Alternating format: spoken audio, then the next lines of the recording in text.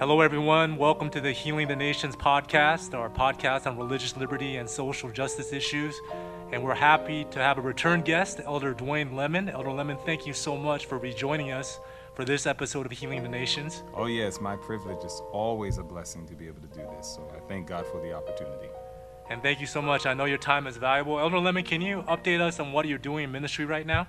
Oh, yes. We're very grateful. And I say we because I'm referring to not only myself, but my bride, Alexandra, as well as our 4 children. We have been working in the New England area. We've been working in Massachusetts specifically.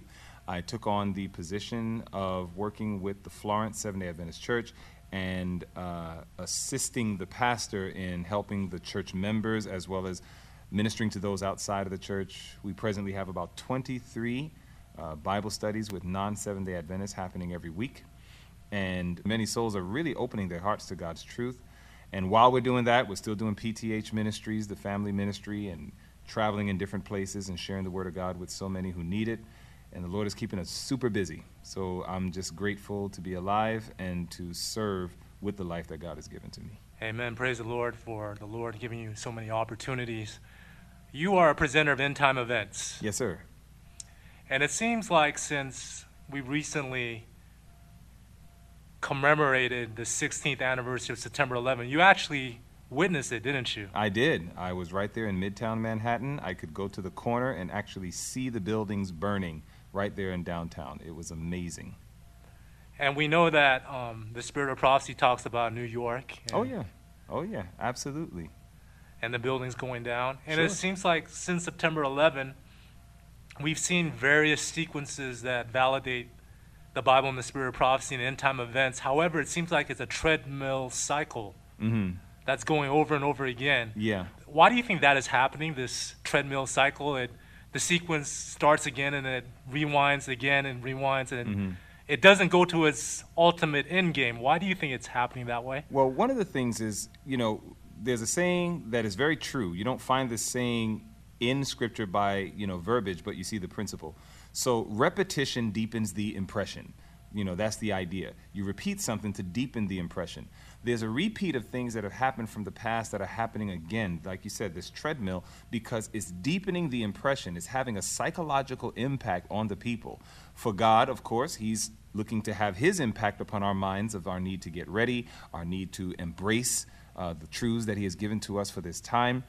On the enemy's side, he's deepening the impression that there needs to be a coming together and a gathering together of those who will ultimately oppose God and His law. And a lot of these events that are happening all around us are preparing the way for that. So we're watching this cycle take place because it's a deepening of the impressions upon the mind, both for what God wants, but also for what Satan wants.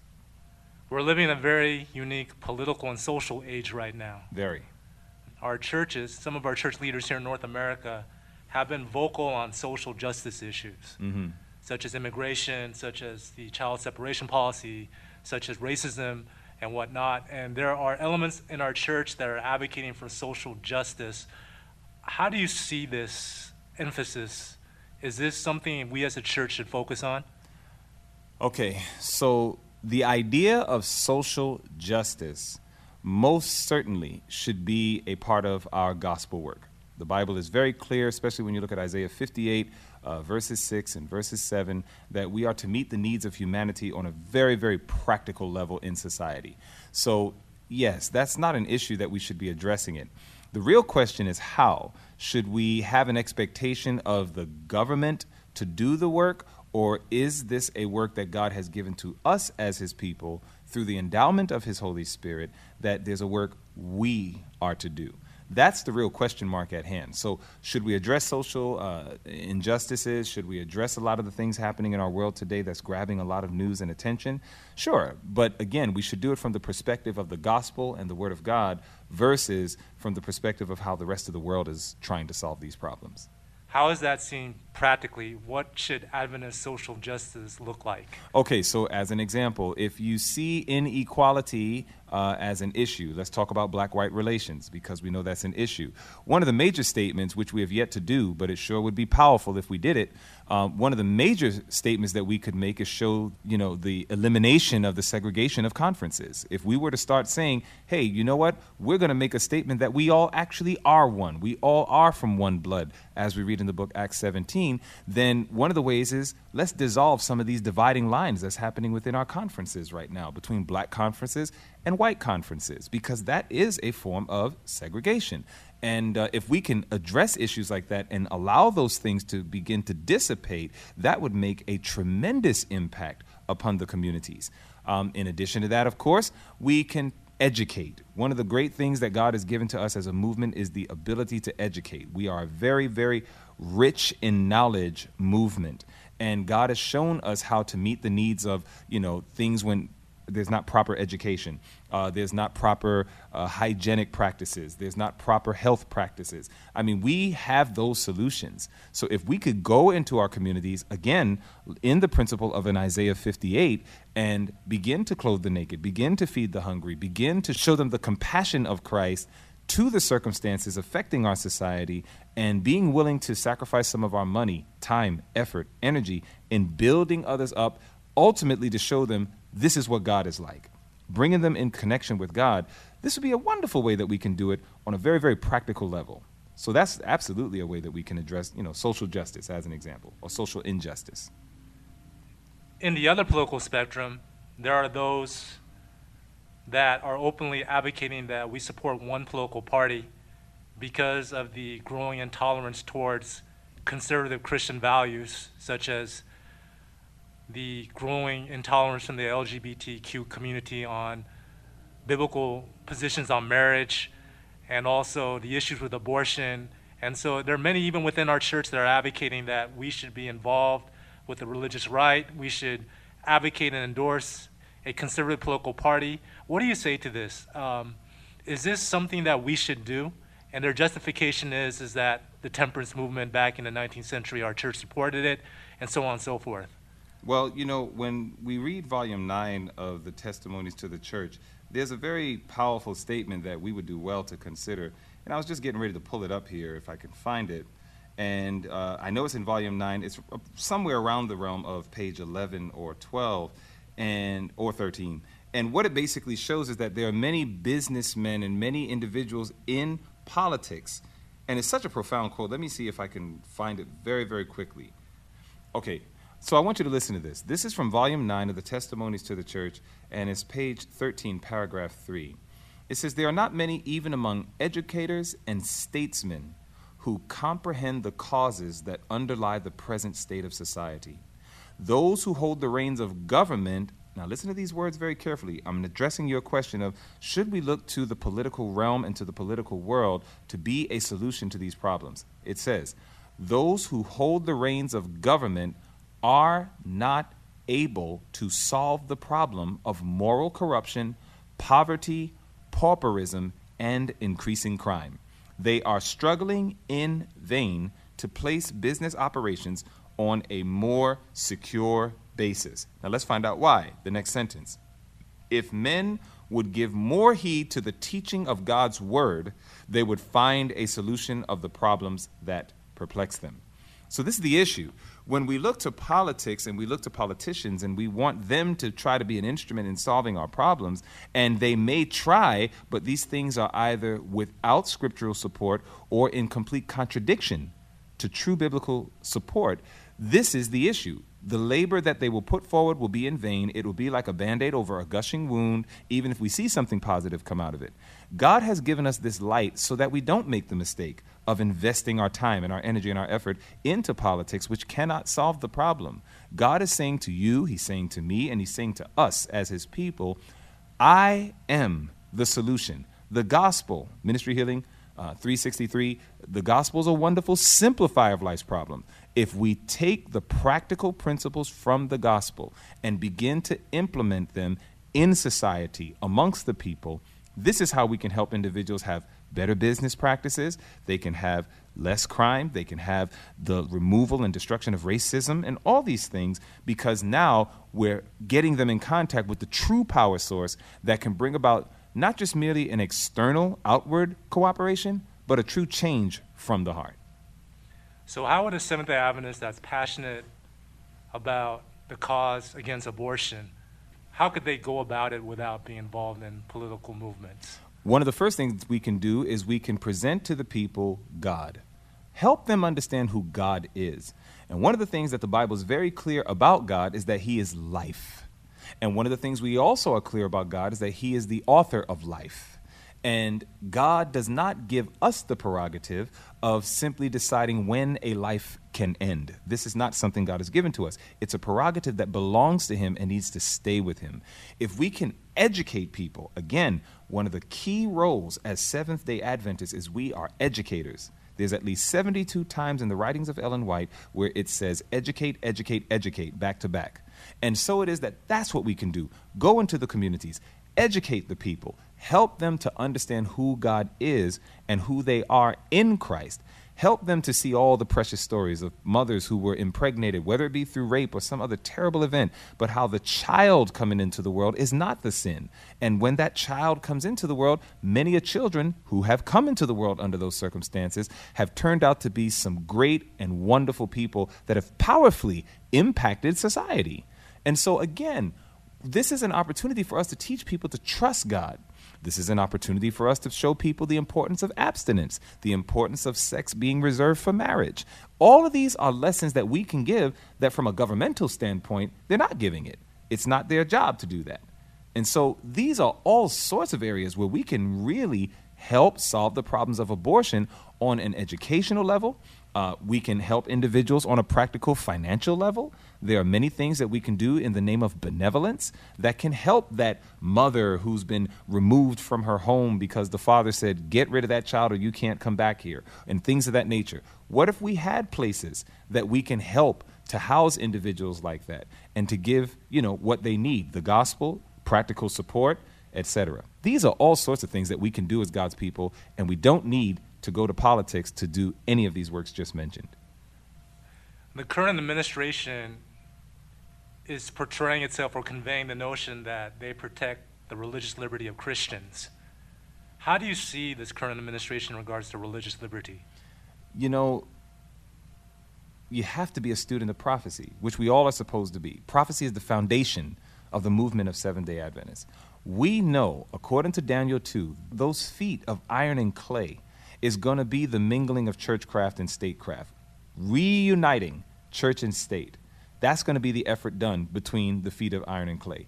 We see this in Revelation 13, the image of the beast being set up. The image of the beast was a world superpower on a civil level as well as a religious level. And so when the wound of the beast is healed, it is the reunion of the civil powers and the religious powers. And so when we see our government beginning to get more and more and more on the topic of religion and Christianity, and of course, talking about the importance of religious liberty, etc., prophetically, we need to look at that and say, hey, we know that even if it sounds good right now, it is going to ultimately lead to a boomerang effect upon the faithful people of God. So therefore, when our government is trying to even minutely reunite church and state, that is when we should be the protesters of that and saying, no, we do not need to do that. This needs to be an issue of conscience, not something that is mandated ultimately through law, through the government. And that is what the creeping is leading up to, and those with the prophetic eye were supposed to see that. Should Seventh-day Adventists advocate for the religious liberty of non-Christians? Should Seventh-day Adventists advocate for religious liberty to non-Christians? For non-Christians? Absolutely. Absolutely. God allows people to choose from Joshua 24, 14 and 15, from Deuteronomy 30, verse 19, from 1 Kings 18 and verse 21. God makes it clear, choose, make a choice. And he says, if you choose death, okay. If you choose life, okay. He makes it clear, I want you to choose life. I don't want you to choose death, but I'm going to respect your right to choose. God believes in religious liberty for all people. He does not want to compel people. He's not looking for a modern-day Nebuchadnezzar that says, all of you must worship the God of Daniel or else your homes get burnt down and your family gets turned into dung. God does not believe in forced worship. If any man will come after me, let him deny himself and take up his cross and follow me. God believes in reasoning together and letting people see the light of his love. He's not looking for automation worship. He's looking for free will worship that comes from people who have gone through a conversion experience by beholding his love. This is what God wants. And so again, God wants religious liberty, not just merely for Seventh-day Adventists, but for all people. Everyone must make their own choice and have the freedom to make their own choice. Is there any prophetic significance of the growing intolerance towards Muslims? Oh, yes, there is. I mean, first of all, we know that Ishmael's hand shall be against every man and every man's hand against Ishmael. That is for sure. We know that even around the period of the Dark Ages, there was this time period of, the Ottoman Empire and what have you. Certainly, in these last moments in Earth's history, again, we're seeing Ishmael's hands being against every man and every man's hand against Ishmael. So God has made it known that this will take place. Ultimately, where it would lead to, these are things that I'm still fleshing out as I'm, studying through, Daniel 11 and, of course, Revelation. So there are some things that I believe does have a deeper implication, but at the same time, I wouldn't be able to reference it now. But do I see ultimately a connection? Yes, I do. And what is the connection do you see? Well, what happens to one ultimately will happen to another.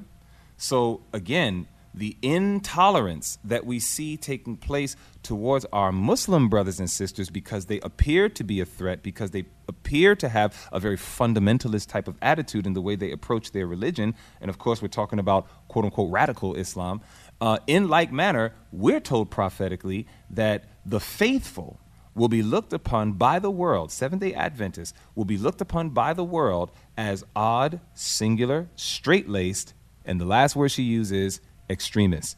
So what we see taking place with our Muslim brothers and how they're labeled a terrorist, and when you look at the Homeland Security's definition sometimes of what constitutes a terrorist, and you'll see sometimes it might just simply be encouraging people to go against the status quo. Well, if that be the case, if the status quo says that we want to accept church and state, if the status quo says we want to establish even a Sunday law, and if we begin to protest against that and go against that, then we could be labeled fundamentalists, extremists, and terrorists. And if that were to happen, then what we saw happen to our Muslim brothers and sisters, we need to buckle up because now we're going to see that happen to us. And this is more the reason why, even for our Muslim brothers and sisters, we should be protesting against any steps that are happening in government to suppress them. Because in truth, while we are being an instrument to bring protection to them, it also is going to work out for protection to us for at least enough time that we can truly get ready to meet our God and help others to do the same. There's been a proactive effort of various social media heavyweights to put down certain quote-unquote objectionable material on Facebook and YouTube and whatnot. Is there any significance to that? Now, I want to be clear. So are you talking about the heads of the social media organizations? Yes. Okay. So you're saying, again, Zuckerberg or what have you, that they are putting forth efforts to kind of quarantine or control what's being put out there on social media. This is what we're referring to. Yes, that's correct. Yeah. I mean, man, this is getting serious. We are seeing that we're getting closer and closer to an ultimate intolerance because these efforts are being made to guard against what's considered to be hate speech. All right? The only problem is that everybody is left to private interpretation of what constitutes hate. So let's use an example. Right now, if a Christian says that we believe that it is unbiblical, not of God, for a man and a man to carry on in a relationship, one with another, as a man would carry on in a relationship with a woman. If we say that, rather than us just having our conviction of a biblical principle, it is more so being interpreted as hate speech.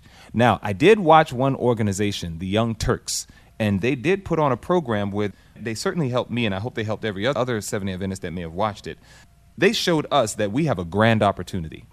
One of the reasons why many in the LGBT community are referring to Christians specifically as carrying on hate speech is because their response is, okay, you want to quote Leviticus 18 or Leviticus 19 to tell us that our lifestyle is wrong. Yet, it's Leviticus 11 that says you shouldn't eat shellfish. And then they go on, and the Bible also says you shouldn't wear jewelry. And the Bible also says, I mean, they literally do this. I do PowerPoint presentations where I literally train missionaries on how to deal with this, because there are people who actually are using this to say, you're not trying to uplift the Bible. You're highlighting aspects of the Bible that speaks against people that you hate. And so, therefore, it is termed hate speech. So this is what's going on big time in LGBTQ community. So again, we're termed having hate speech. The problem is that they're saying because there's an inconsistency, this is our issue. So again, one of the great grand opportunities for Seventh-day Adventists is that we can say, hey, we're in agreement. The Bible says no unclean animals, and we agree with that. The Bible says no jewelry, we agree with that. Then what the LGBTQ community can say is, wow, okay, at least you're more consistent. But they haven't really seen that yet because we haven't been very vocal as a worldwide church on some of these agitating issues. So again, when I look at any of the social media teams out there blocking out the hate speech, again, they're quarantining groups, they're categorizing, they're putting in a certain direction that we know ultimately is going to lead to a persecution. So we do see these things coming down the pipeline, and it's a very creeping process, but the steps are getting a bit bolder. So this is the time God's people really need to be praying and seeking him for wisdom on how we even express what we believe and how we can help provide a greater understanding of the gospel in comparison to even some of the radical Christian groups that are making extreme, unbiblical statements and causing more division and misunderstanding. A few months ago, the Attorney General of the United States quoted Romans 13. Yep. In asserting the compliance and obedience of citizens to the American government, saying that it was biblically ordained in regards to the immigration issue. What do you say to this? I remember reading the article. I read it up until yesterday as I was preparing for some messages. And, it's a very concerning thing because, again, this goes back again to the LGBT movement. You're picking verses that are convenient to quote as it relates to your agenda. And that is an issue. So when you see these type of things happening with the Attorney General and making these statements, how convenient it is to now use the scriptures to support this idea. And again, they didn't even use the scripture appropriately. Like, again, Romans 13 was not really backing up ultimately what they were trying to do, which was to oppress another group purely because of, where they're from and so on, and stigmas and stereotypes attached to these groups. I mean, there was a lot of stuff you have to filter through to say, does Romans 13 really apply to this agenda that they're trying to do? But what's the larger picture? The larger picture is, hey, folks, America's getting to the point that not only are they pushing more for the religious right, not only are they pushing more towards the right versus the left, not only are they again, taking various steps from the Johnson Amendment and onward to try to slowly but surely reunite church and state, we need to pay attention to the fact now they're quoting scripture to support their actions. And we know John chapter 16, verses 1 and 2, Jesus said, there's a time coming where they will even kill you and say they are doing God's service. So we know, okay, this is another step that's leading us in this direction. And again, this is where God's people need to be studying. We need to be praying. We need to be consecrating our heart because God is allowing us to see prophecy unfold so that we can get ready and then help enlighten others that they too can be ready for this very real final crisis. Prophetically, what is the impact of the religious right so supportive of the current administration? Well, again, so we know that the first beast and the second beast must unite. And then we know, and the first beast, of course, is the papacy. The second beast is the United States of America. Primarily within the United States of America, it's going to be apostate Protestantism. All right? Now, in Revelation 13:14, we know that the way that the image of the beast gets set up is that it has to come from the bottom, from the people, saying to them that dwell on the earth that they should make an image to the beast. The people at the top want it, but they're encouraging the people at the bottom. And because of the way that we make decisions in our country, we know that as the people agitate the issue, these things can get voted, they get voted into law, and hence whatever's going to come to pass will come to pass. So when I see what's happening with the religious right and how there's strengthening one of the other, again, we're seeing a playing out. Clearly, to those who are looking for it, they're playing out prophecy very well, and this is God's way of letting us know time is almost finished. Your ministry has reached out to members of the religious right or Christian evangelicals Sure. and also Muslims. Absolutely. Can you describe how you did this? You know, number one, community engagement. One of the things I'm very grateful for is that we meet lots and lots of people. I'm very thankful that as much as we teach God's truths for this time, we have a pretty large non-Seventh-day Adventist audience. And there are individuals that have contacted our ministry that some of them are in high places. They are celebrities and they work with others who are in high places and make decisions. And we counsel with these people. We instruct these people. We show them the words of God, and they take it, and then they share it with their counterparts. They share it with their friends. They share it even with some who disagree with them. And so what we're finding is that we're meeting a lot of people on a grassroots level, and we're talking with them. As far as the Muslim community is concerned, we're privileged, especially in our health ministry. That has been very attractive in beginning the relation with those from, various aspects of Islam. You have the Nation of Islam, you have Sunni Islam, and the list goes on. But one common ground is when you're sick, you need help, and if somebody knows how to help you, they're willing to open their hearts. So what we have found is that as we minister to those in the Muslim community, they also are saying, hey, you guys are doing something really good. We appreciate what you're sharing, and we want to help support that in whatever way we can. And so what I'm finding is as we do practical ministry, going into cities, going into neighborhoods, holding everything from an evangelistic meeting or holding some type of gospel of health meeting, doing health consultations, ministering to people's needs, etc., we're finding that we're winning their confidence. And when you now can impart instruction, hey, what do you think about what's going on here? What do you think about what we just saw on CNN or whatever? That is the typical door opener where people say, oh, haven't thought about that. So only on that level right now, grassroots level, are we reaching in these communities, influencing thoughts that ultimately will impact when there's a call for votes and things of that nature to be made. As far as my ability to get to the bigger wigs of the world, I'm still praying and just waiting on God for that. But I'm thankful for this part of the influence that God is allowing us to have.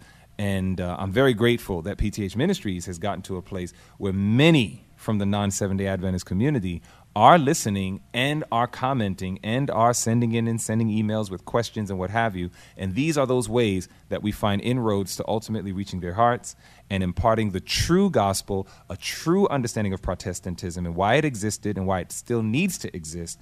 And many are responding favorably. And how did they come across your messages? Well, one of the things we always try to do is keep our messages very, very biblical. Certainly we believe in the writings of Ellen White, and there are times that I reference it. But we keep it very Bible intense. We keep it very heavy with Scripture, and we try to present it in a way that's practical, that people can hear it and think about it and say, you know what? Yeah, I've gone through that too. Okay, I like what this guy is saying. This makes sense. And so that's been the goal, and the goal is apparently being achieved because that's how they're responding. They're saying, what you said there ministered to me. What you said there, I'm in that situation right now. What would you say? What could help?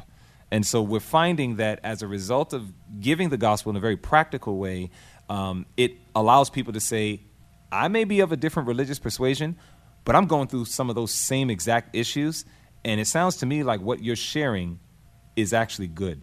Even to the point that many a times they said, I need to know how to get those books. You say things like a great controversy or I need to know how to get those. So one thing I learned about Ellen White's writings a long time ago is that they are a magnification of what the scriptures say. So when I study the Bible, or even when I study her writings, whenever I run into a powerful point, I'm looking, where did that come from scripture? Because it's there. And what I need to do is find it. And I seek and I find. And so I share it first from the Bible and then let the spirit of prophecy be like an echo to it. And I have found that the non-Seventh-day Adventist community responds very favorably to that.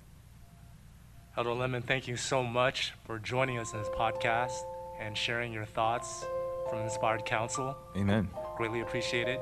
And always welcome anytime you come through Southern California. Yes. And Can you close us off with a word of prayer? Absolutely. Father in heaven, we truly are grateful. We're living in very serious, very solemn times. We're living in a time where we consistently have to search our hearts and make sure there is no wicked way within us that would block your spirit from being able to work freely in us. And Lord, we know that many of us, we want good things, but sometimes we pursue them in a wrong manner. And so it is, many of us today are investing more of our time, effort, energy, money, and otherwise into politics, but you have spoken plainly on these things. These are not the channels that we are to go through, yet we can be a practical solution to a very real problem. I pray that you will help all of those who are listening to be faithful to the things that you have said to us in great clarity through your words of inspiration, and help us to remember, if we know these things, happy are we if we do them. Let this be our experience. In Jesus' name, amen.